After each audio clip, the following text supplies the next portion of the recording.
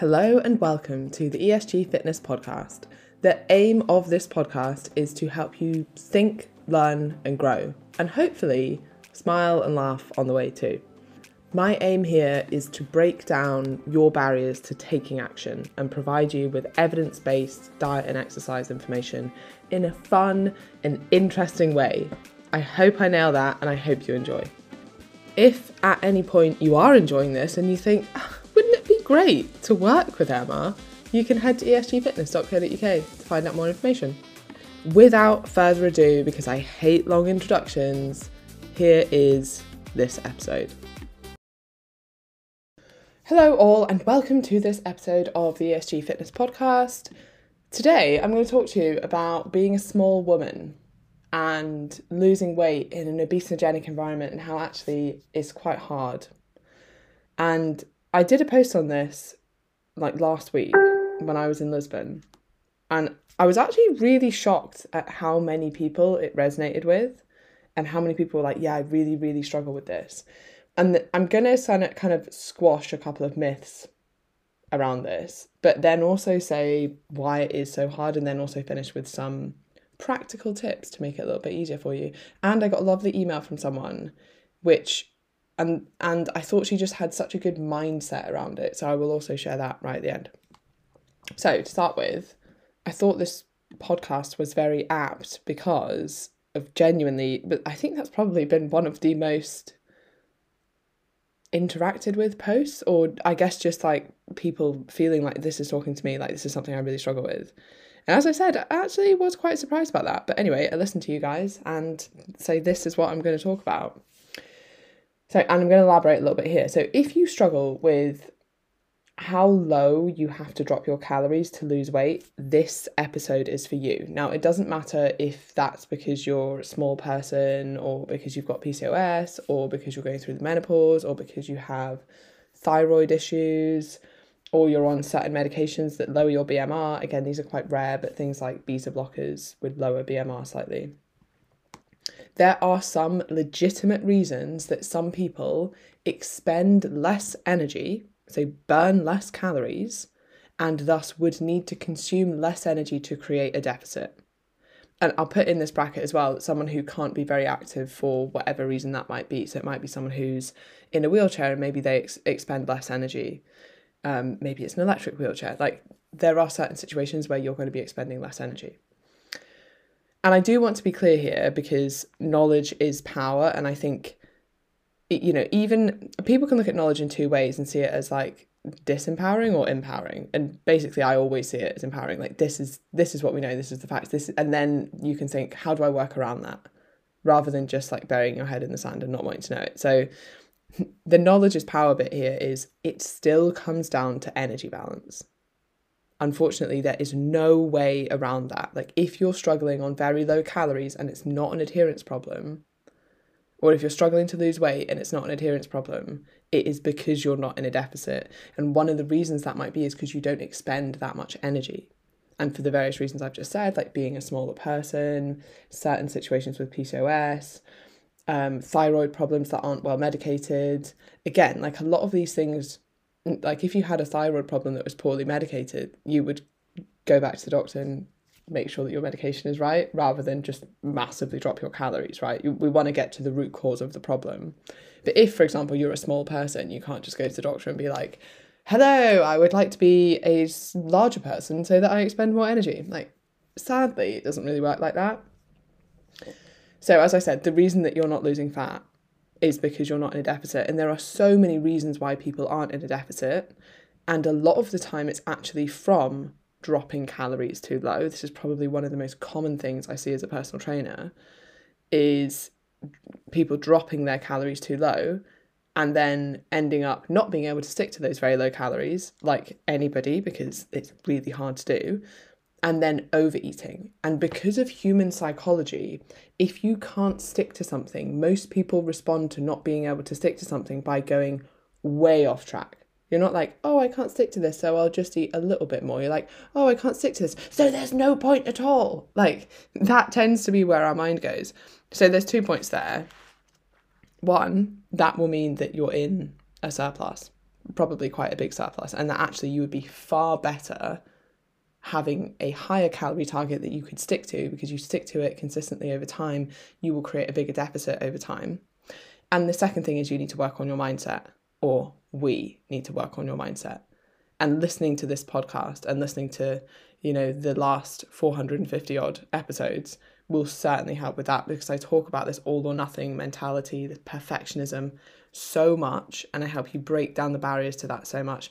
And really what that requires is conscious effort to change your mindset. So I guess firstly, the belief that your mindset is changeable, which it is.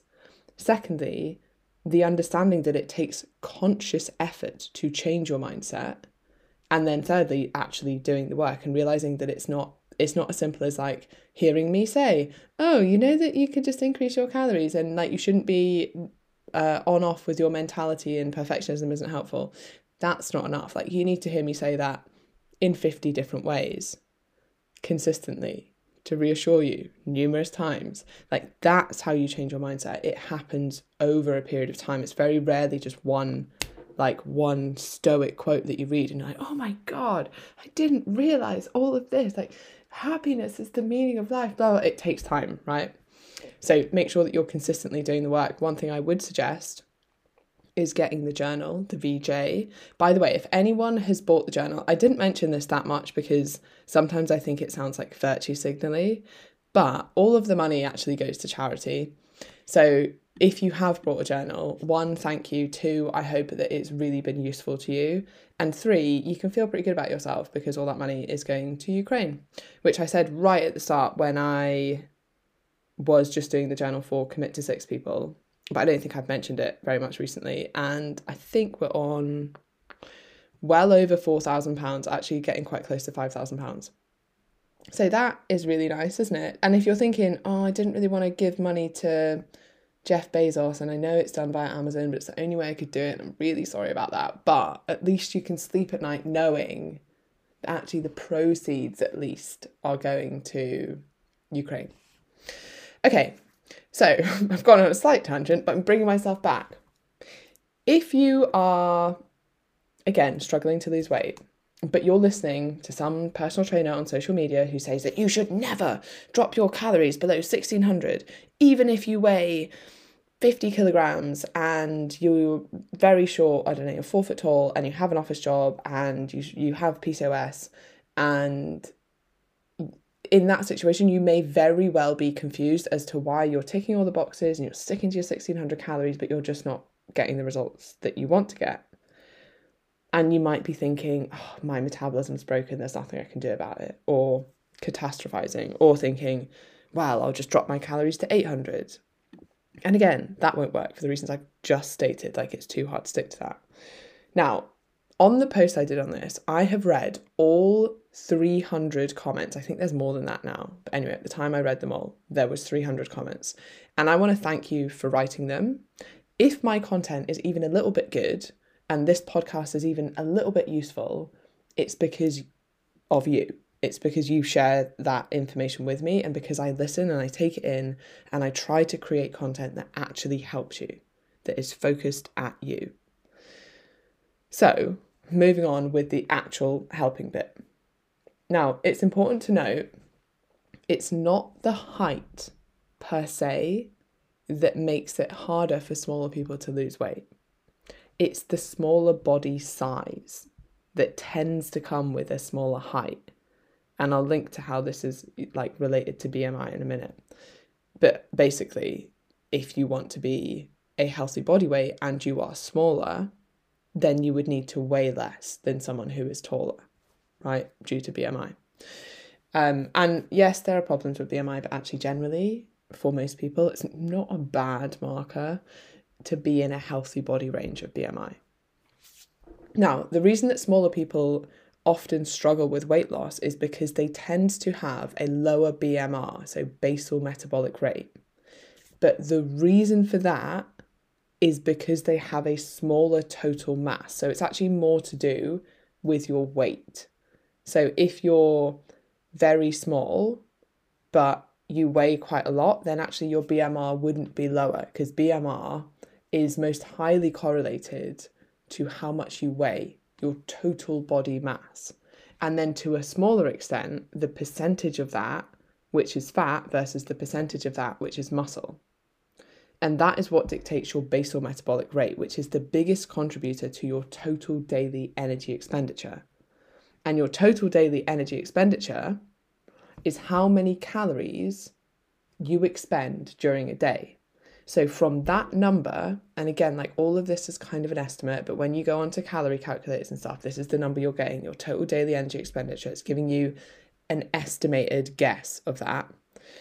That is the number that you would then be like, right, this is how many calories I need to consume to maintain my current body weight based on my current activity levels. If I want to lose body fat, i.e. create a calorie deficit and then force my body to use its own stored energy for fuel because it doesn't have enough coming in, then I need to take from my total daily energy expenditure. So maybe you take 20% off that or 15% off that. You take something, reduce from your total daily energy expenditure, that would be your deficit that you're creating. Now, a quick recap.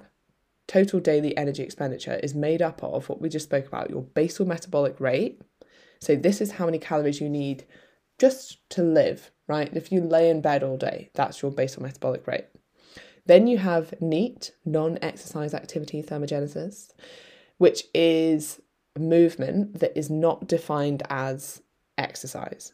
So this really adds up and is quite underrated. I mean, I think it's become much more known about now, but it tends to be quite underrated. So it's things like walking, it's hand gesticulations, it's fidgeting, it's like you could include things like hoovering or cleaning, like anything that you're not deeming as exercise that requires movement, like your commute to work, things like that. It really does add up over the day because you think actually you spend most of your day, living, moving, doing stuff, compared to maybe you spend 45 minutes to an hour 5 days a week exercising. You normally overexpend the amount that you burn doing exercise and underestimate the amount that you expend just moving and living. So then you've got exercise, which is quite self-explanatory. That's the amount of calories you burn doing exercise. And then you have the thermic effect of food, which we don't really need to think about, but it's the calories required to break down and process your food.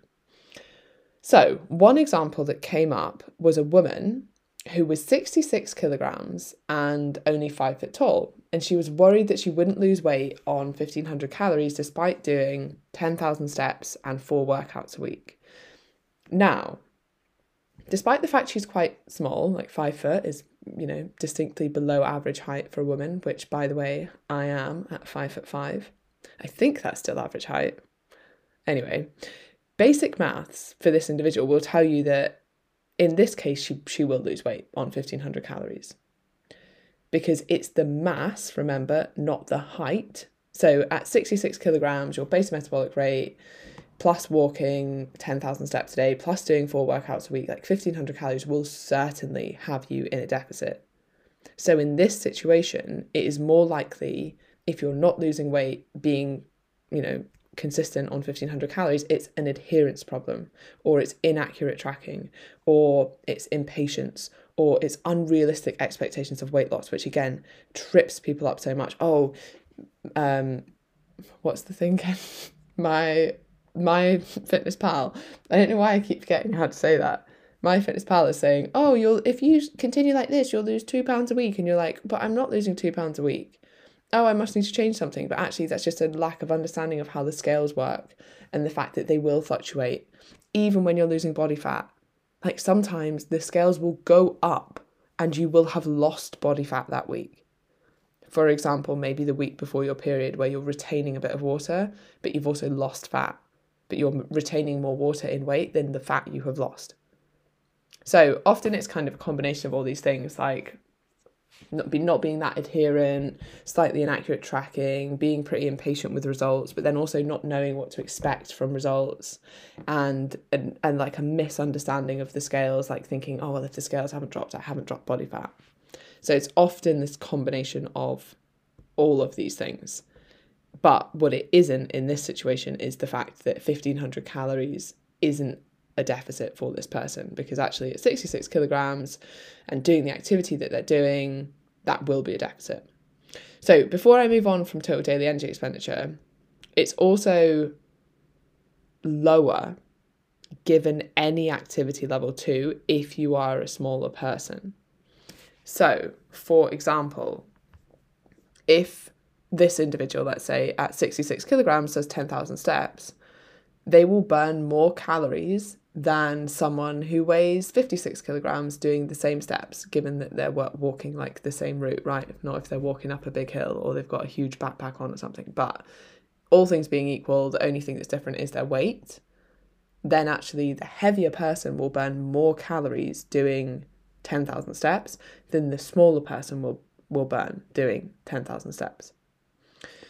And then I guess we haven't really spoken about thermic effect of food, but this is also slightly higher given the more food you consume. So it's normally about 20% of total calories that is used to digest the food.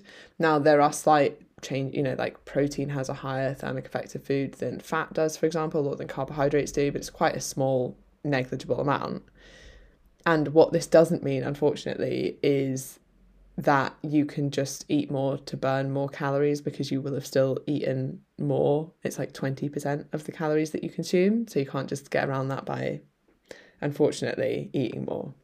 But as a smaller person eating less calories, then obviously thermic effect of food would be lower as well. So all of this kind of contributes to actually a lower total daily energy expenditure, meaning that you will have to drop your calories lower in order to lose body fat.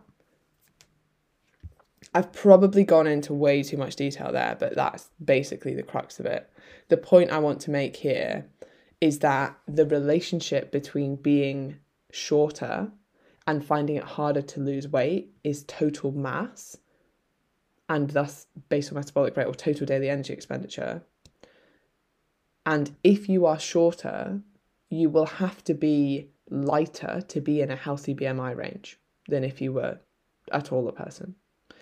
And again, I know there are issues with BMI, but actually for most people, being in a healthy range, unless you're like an elite level athlete or you hold a hell of a lot of muscle mass, is still a really good marker.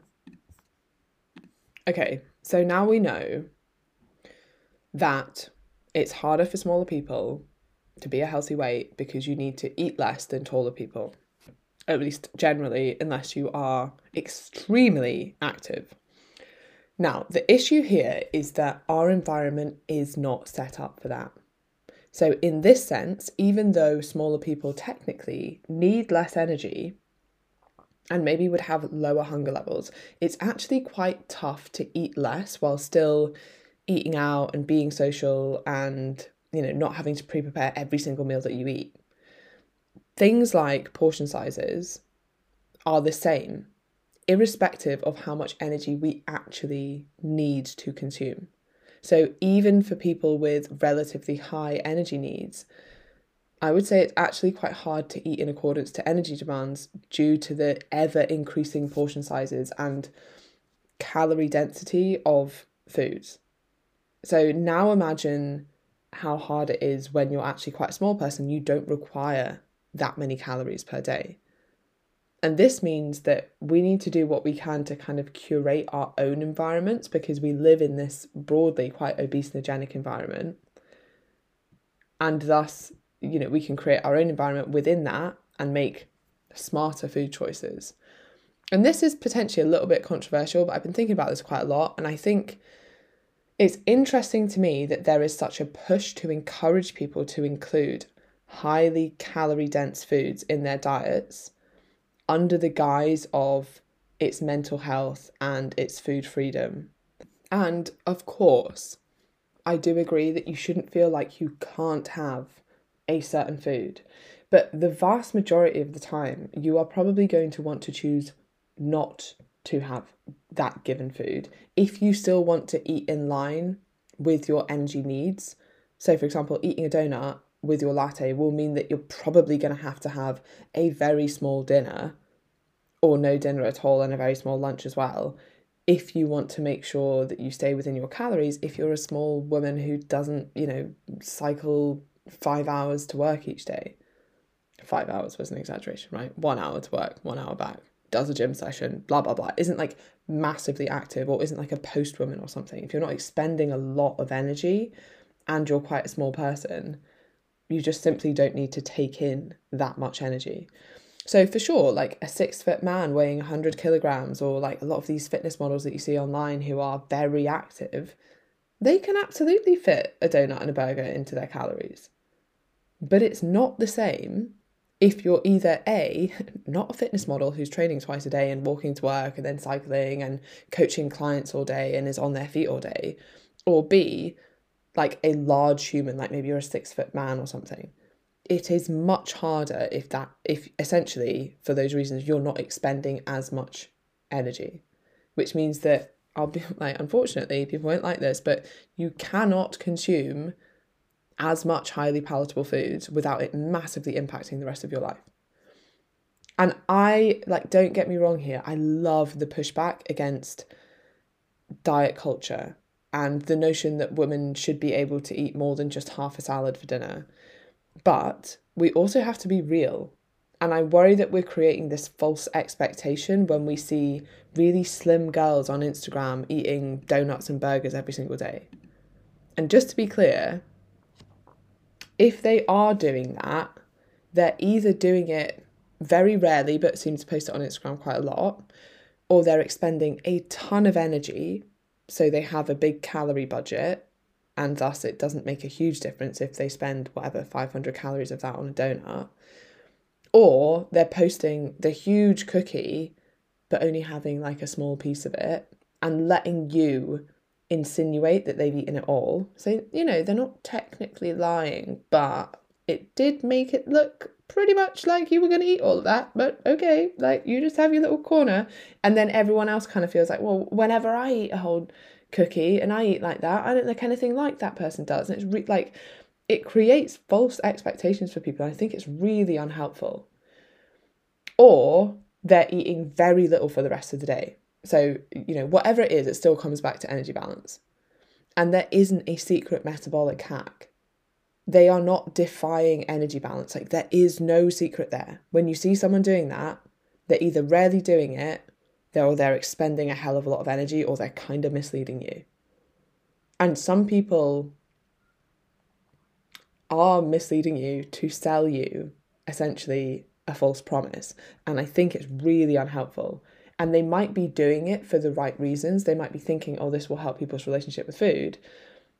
But I think there's also a negative there. And I would argue that potentially it worsens people's relationship with food when they realise that actually that was kind of a false promise and they can't do that. And actually being a little bit more aware of their food choices would make creating the physique they want and maintaining it a hell of a lot easier. Because the poison is in the dose, right? If you eat out once a week, then you can certainly enjoy a pizza. But the rest of your week, you're going to be pretty on point. And that's balance. But that's often not really what's shown on Instagram. And balance may sound a little bit boring.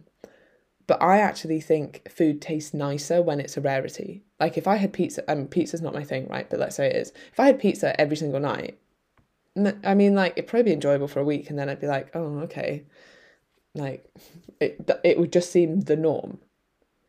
But if I had it every now and again or once a week and it was my favourite thing and I really looked forward to it, then actually I would enjoy it so much more. And there's psychology research to show that actually there is a huge amount of joy that you get from the anticipation of something. In fact, we get almost as much joy from the anticipation of a meal, of food, of holidays, of experiences, as we do from the event itself. Like, think about how much you enjoy the lead up to Christmas versus Christmas Day. Like, Christmas Day is great, right? But actually the lead up is kind of where you get so much of the joy from the experience, or how excited you are before you go on holiday. That's been shown to be almost as joyful, I guess, as the holiday itself. So anticipation is so important. And actually, if you want to make experiences more enjoyable, like start thinking about them beforehand, start getting excited about them, start fantasizing about them. So I think less frequent exposure to something that you enjoy actually makes it that little bit more enjoyable and a little bit more special. If you have brunch, for example, every single day it just becomes the norm. If you have it once a week and you're like, oh, I can't wait for brunch this week, it feels completely different. And I don't think that's a bad thing. Like, it completely depends how you view these things, right? Some people will be like, oh, I don't want to restrict myself to only having brunch once a week, or I don't want to restrict myself to pizza once a week. Actually, I think it improves enjoyment so much more. The same with when you go on holiday and it's been a little bit too long, or like you go on holiday too frequently. Actually, it's so much more special when it's not a frequent thing. Okay, what else did I want to say on this? Yes. You can choose to see the fact that smaller people need less energy as unfair, but it really doesn't matter. Like, if I were you, I wouldn't waste my time, my brain energy, my emotions feeling like a victim. You can't change it, but you can adapt to it. This is the situation. How can I deal with it? Instead of worrying about a situation you can't change. And to add salt to the wound, it kind of even more annoying because in theory, we should be less hungry because we require less energy. And that is true to an extent, but that extent is way less, unfortunately, than what we like to, than basically what it should be. And it's likely partly, at least, due to our food choices. And by that, I mean the consumption of highly palatable foods mean that it's very easy to overeat. And hunger levels may be more in line with actual energy demands if we were eating only whole foods, for example, or at least largely whole foods. Although, in my opinion, even if that were the case, we're likely programmed to eat more than what we need anyway, as like an evolutionary advantage to avoid famine. Like, we are biologically programmed to eat more food than we actually need because for the vast majority of human existence, there wasn't an abundance of food available. You couldn't just call Uber Eats. We didn't just have food around everywhere all the time. And now we're in this hugely privileged position. It's actually quite hard to control like your human urges to overeat. This is why I really want to, I guess, take away the negative connotations of overeating. Like, it is a normal human physiological response. You're not greedy, you're a human. Like, we are all driven to overeat. It's just some people have learned to control those cravings or control those urges. And that's something that, again, you can learn to do as well. But I really want to take away, like, you know, binge eating is probably like quite a normal human instinct. It's just it's not conducive to us, given that there is so much food available. So we need to make sure that we change those behaviours, but certainly don't feel guilt and shame around them because they are normal human physiological responses. Anyway, hunger levels do not correlate well with how much food you actually need. And I know that's annoying. And I know that many intuitive eater type people will dispute that, but you can dispute away. Like, you can argue away with that, but they don't. And there are so many levels that they don't. Like, we know that certain genes predispose you to being more hungry. We know that certain people respond to exercise in a completely different way with massive increases in hunger that go far beyond the energy that they've expended. And yet we're still telling people to eat intuitively, especially in, and also with food freedom of being able to eat whatever you want. Like, you try and intuitively eat junk food and stay within your energy requirements. I'm not even talking about weight loss. I just mean like not excessive weight gain.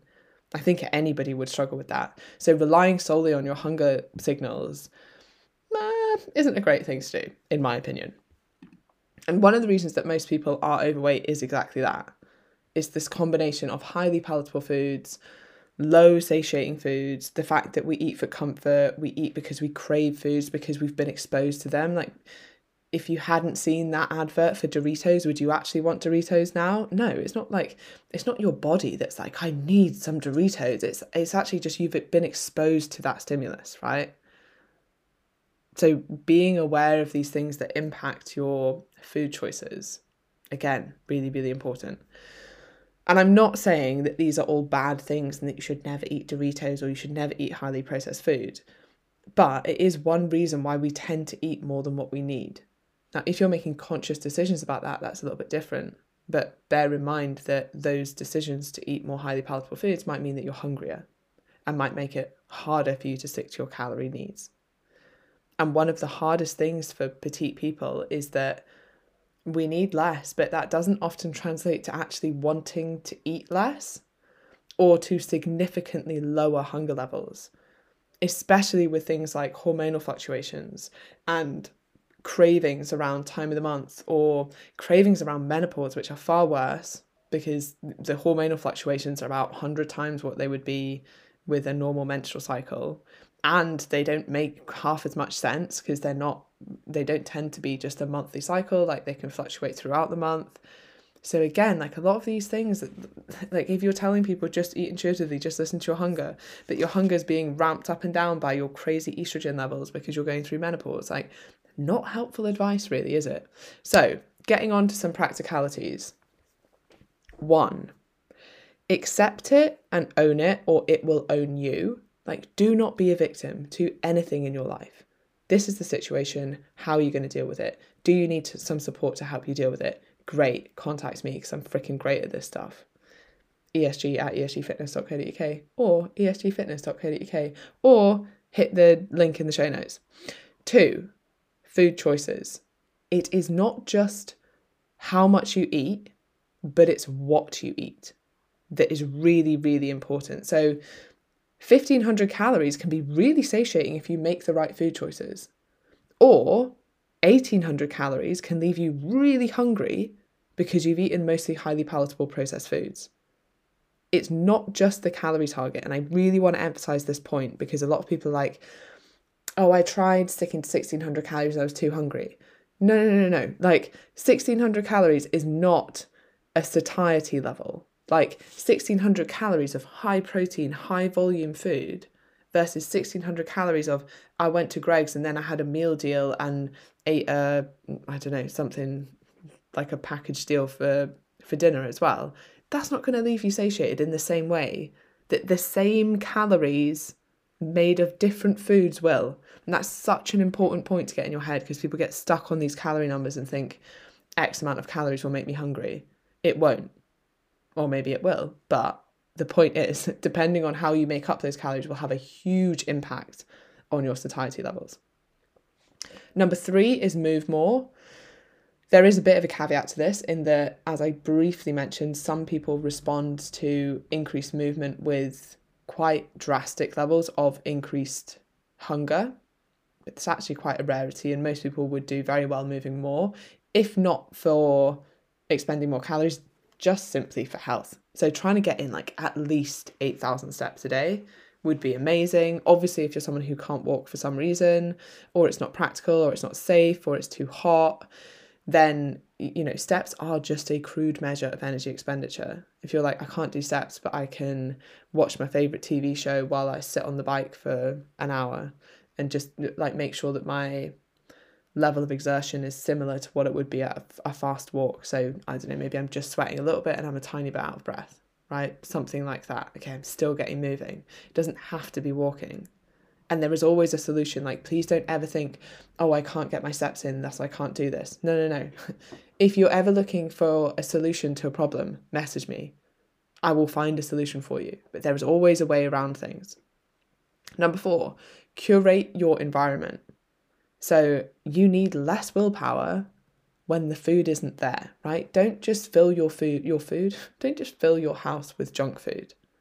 Make sure that you're creating an environment that you live in for success. If you want to eat more fruit and snack on more fruit instead of snacking on crisps, make sure that the fruit's there and that the crisps, if they're even in the house, are in the cupboard, right? They're not out there. Like, make the easiest option make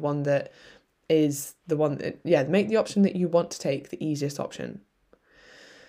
Number 5, the law of diminishing returns when it comes to really enjoyable food. So what I'm not saying, and I'm sure that like there's been a bit of a narrative through this, and I understand why people could take this from this episode, but what I'm not saying is if you're a small person, only eat protein and veg and lots of voluminous foods. Like, no, enjoy some pizza, but do it via the law of diminishing returns. So by that I mean you will get by far the most joy from your pizza from the first 2 slices. And you don't have to finish the whole thing, right? Same with like chocolate. You probably get the first, like 80% of the joy that you're going to get from eating a chocolate bar from the first 2 chunks of chocolate. Like, I'm not saying the rest isn't enjoyable. This is not the law of no returns. It's the law of diminishing returns. So you will still probably enjoy eating the rest of the chocolate bar, or eating 5 squares of chocolate, or eating the whole pizza. But actually, instead of depriving yourself, again, this is like compromise, not sacrifice. Instead of sacrificing yourself and saying, I'm never eating pizza again, which is only ever going to end in a pizza binge, or I'm never having chocolate again, which again is only ever going to end in a chocolate binge. Tell yourself, like, I'm going to have some and I'm going to enjoy what I'm going to have, and then I'm going to stop. And that's hard. I'm not underestimating how hard that is. That's really hard. That's life balance, right? But actually, life balance is so important, and it means that you can enjoy these things and enjoy your life while also having the physique that you want. Like, it is absolutely doable, but it comes down to making compromises, not sacrifices. And that's hard initially. Like, stopping at 2 slices of pizza is hard initially, but you actually get better and better at it. And number 6 is to plan ahead, partly so you enjoy it more. Like what I was talking about, the anticipation, like anticipate these things. They can be more enjoyable because you have them less frequently. Make it a big thing. Oh, I go out on a Friday and I have my favourite pizza and it's so enjoyable. Like, plan these things ahead and start looking forward to them, and then really enjoy them in the moment. Be present, turn your phone off, like think about what you're doing, enjoy the whole experience of it, and then move on. But don't do it. You don't have to do that all the time. And actually, it makes it even more special when you don't do it all the time. And that's part of just finding joy in everything in your life. Like, even boring things can be really special. Like, I really look forward to, on a Sunday, normally me and my flatmate walk to the big Aldi, right? I know, wild, crazy, but neither of us have cars. So we like do that on a Sunday, and it's like kind of a little adventure. And like, even that, I'm like, if I did it every day, I would hate it because it's actually quite far and like a little bit boring. And it's basically just a road. It actually is just, it's mostly a walk along a main road. So it's not like the nicest walk ever. But I enjoy it because I do it once a week, and because it's fun, and because we look forward to it, and because we have good chat. And if that was frequently all the time, it would be half as enjoyable. Oh, and a final bonus from the lady who emailed me. The reason I'm saying the lady who emailed me is I don't know if she wants to be named or not. But anyway, something she said was that there's quite a big bonus of being a small person because you actually get to wear kids' clothes, which are VAT free. So there you go. Like, there's a bonus to being a small person. I hope you've enjoyed this episode. I hope that it's been useful. It was obviously something that a lot of people have and do struggle with. If this is something that you would like some help and support with, then please do contact me at ESG Fitness on Instagram, or go to my website and you can fill in a little application form, tell me a little bit about you, and then I will email you. And that's esgfitness.co.uk. Have a wonderful day. Oh, and finally, if this has been useful to you and you think it might be useful to someone else, please do share it. Or if you've enjoyed it, please let me know and share it on your stories. If topics like this are useful to people, I will obviously do more on them. And so your feedback is very much appreciated and listened to and implemented. Thank you as ever for your time and attention.